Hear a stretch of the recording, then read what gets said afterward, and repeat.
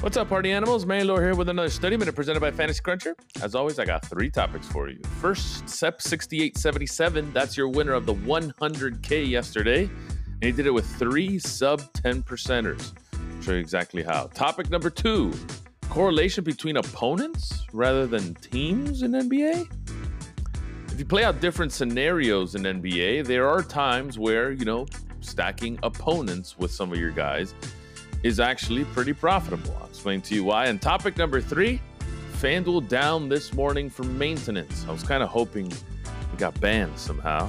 I have to play that Bobo site. Anyway, all that and more on the Study Minute, baby. Let's go.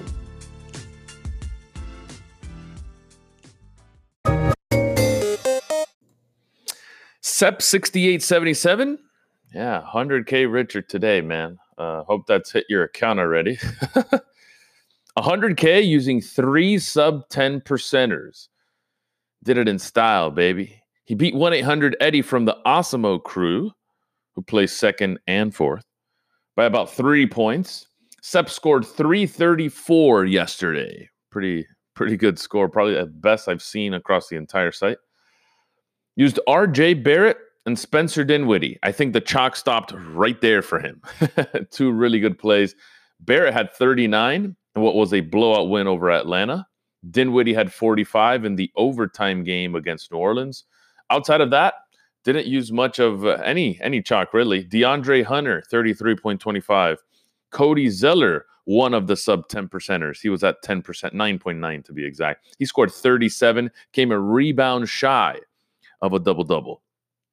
Jared Allen at about 9%, scored 43. Again, overtime game there. Trae Young, by the way, scored 42 real points, equating to 61 fantasy points. Did not get any double-double, had just 8 assists and 4 rebounds. He had 7 3-pointers in the game in a 23-point loss. Skill game, Trey. Sabonis had 45, double-double.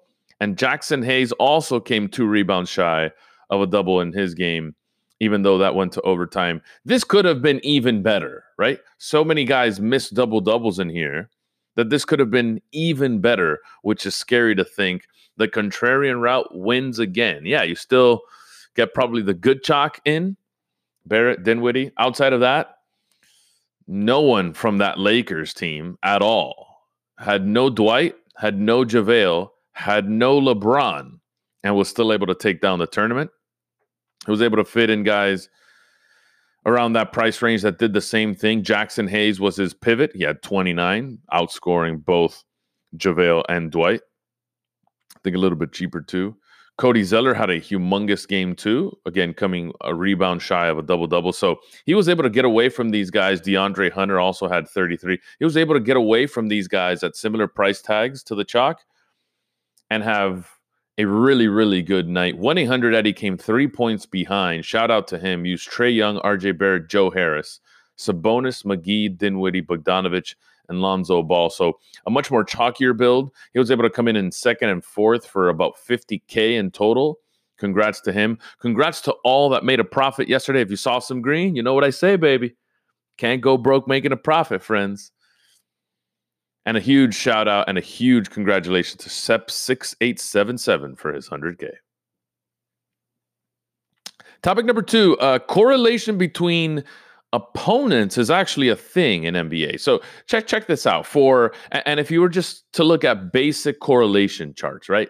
And say, well, I mean, can't assist a opposing player, so that doesn't really work like that. No, but you also cannot really, take away their points. For example, someone like a Julius Randle and a Mitchell Robinson, if they're on the court at the same time, both can come down with the defensive rebound.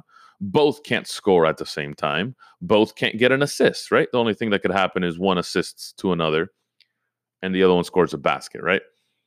To where, how often is that going to happen from Julius to Mitchell to Robinson, sorry. Anyway, what can happen is a quick bucket now can lead to the other team getting the ball back, and you can quick bucket back and forth. Missed shot, obviously rebound opportunities, to the point where Obviously, the best case scenario is if they go to overtime, both of them have 5 extra minutes, right?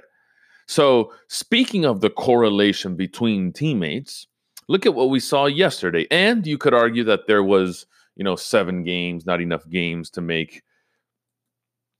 I believe there were 7 games, 4, 5, 6, 7, 6 games, I believe.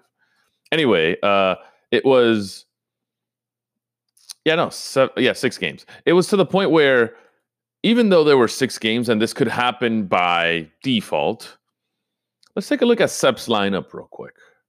RJ Barrett from the Knicks, DeAndre Hunter, and Trae Young in that same lineup from Atlanta.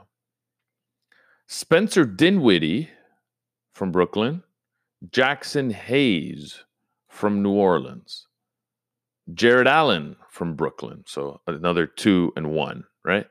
And if you look at other lineups in the top 10, you start wondering, okay, well, this is kind of odd because, and granted, there was an overtime game, and one of them was the overtime game, Jared Allen, Dinwiddie, and Jackson Hayes. I understand that. But is there correlation between going back and forth so often? So there was no overtime in the Atlanta-New York Knicks game. It was a huge blowout, but look at the score, 143 to 120, right? And if you guys are going back and forth that much and the pace is so fast, RJ Barrett, DeAndre Hunter, and Trae Young are going to have tons of opportunity and seem pretty correlated without being on the same team. You know what I mean? It's kind of the same way the correlation in NBA happens. The people that say minutes correlation because of an overtime game, the whole game gets 5 extra minutes, so they're all kind of correlated. You should play them together because if it goes to overtime, you have a really nice spot for multiple players in your lineup. Well, it doesn't have to be just overtime. What if the pace greatly exceeds what we thought it was going to be, like the Knicks-Hawks game? Then RJ Barrett, DeAndre Hunter, Trae Young, Mitchell Robinson, all these guys can go ham even if the game isn't really close, right? And it's things like this that kind of keep popping up that we don't really see sometimes, right? That it makes you start wondering, okay, now is this actually true? Is there any way we can target something like this, right?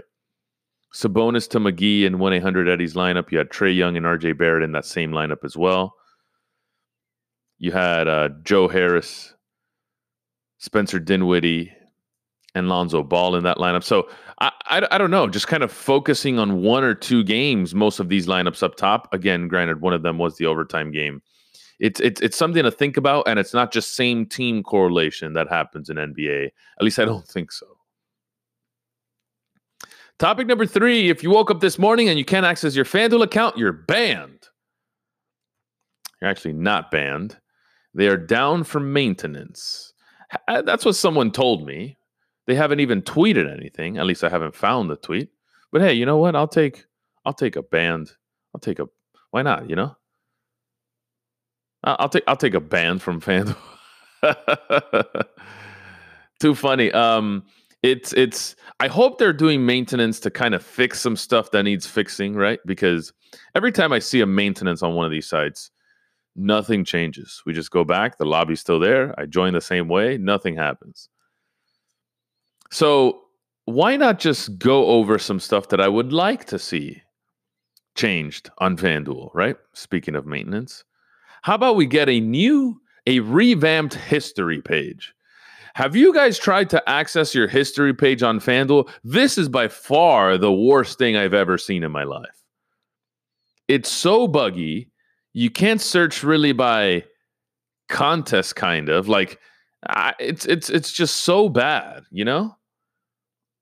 It gives you like by entry, a history by entry. Like, that's the worst way to give an entry page. Before it was still bad, but you could, I don't know if you guys remember, you could search by time frame or like dates. I'd rather take that now than what it is now. So please fix this. Horrendous. Also fix your lineup, the way we sweat contests. If I were to go in a contest, I can't search my names. I have to go page by page, right? I have the little my entries thing, but I still got to go page by page. I can't search for any one of my friends to see how they're doing, so I can't sweat their lineups either, unless you're somehow in the top 10. Make sweating a little bit better. FanDuel won't listen to this, but if they did, if there's someone out there in the FanDuel team that's by accident stumbled across this podcast, please, one time, man, one time, make it enjoyable. Oh, let me get some of that.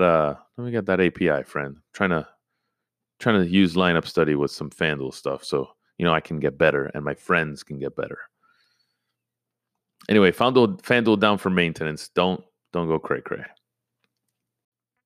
Thank you guys for listening. If you could rate, like, and subscribe, that'd be fantastic. If you want to write a nice review on how great I look each day on stream, that'd be great too. If you want to catch the stream, that's twitch.tv/mlora. You want to check out some YouTube videos, catch some nice highlights, all condensed. They're on the Study Minute YouTube, so just search Study Minute on YouTube. If you don't want to do any of that and you don't want to support me at all, terrible friend, terrible listener, fine. I still accept you because my heart is open to everyone. Just download the same podcast tomorrow. Catch you guys then.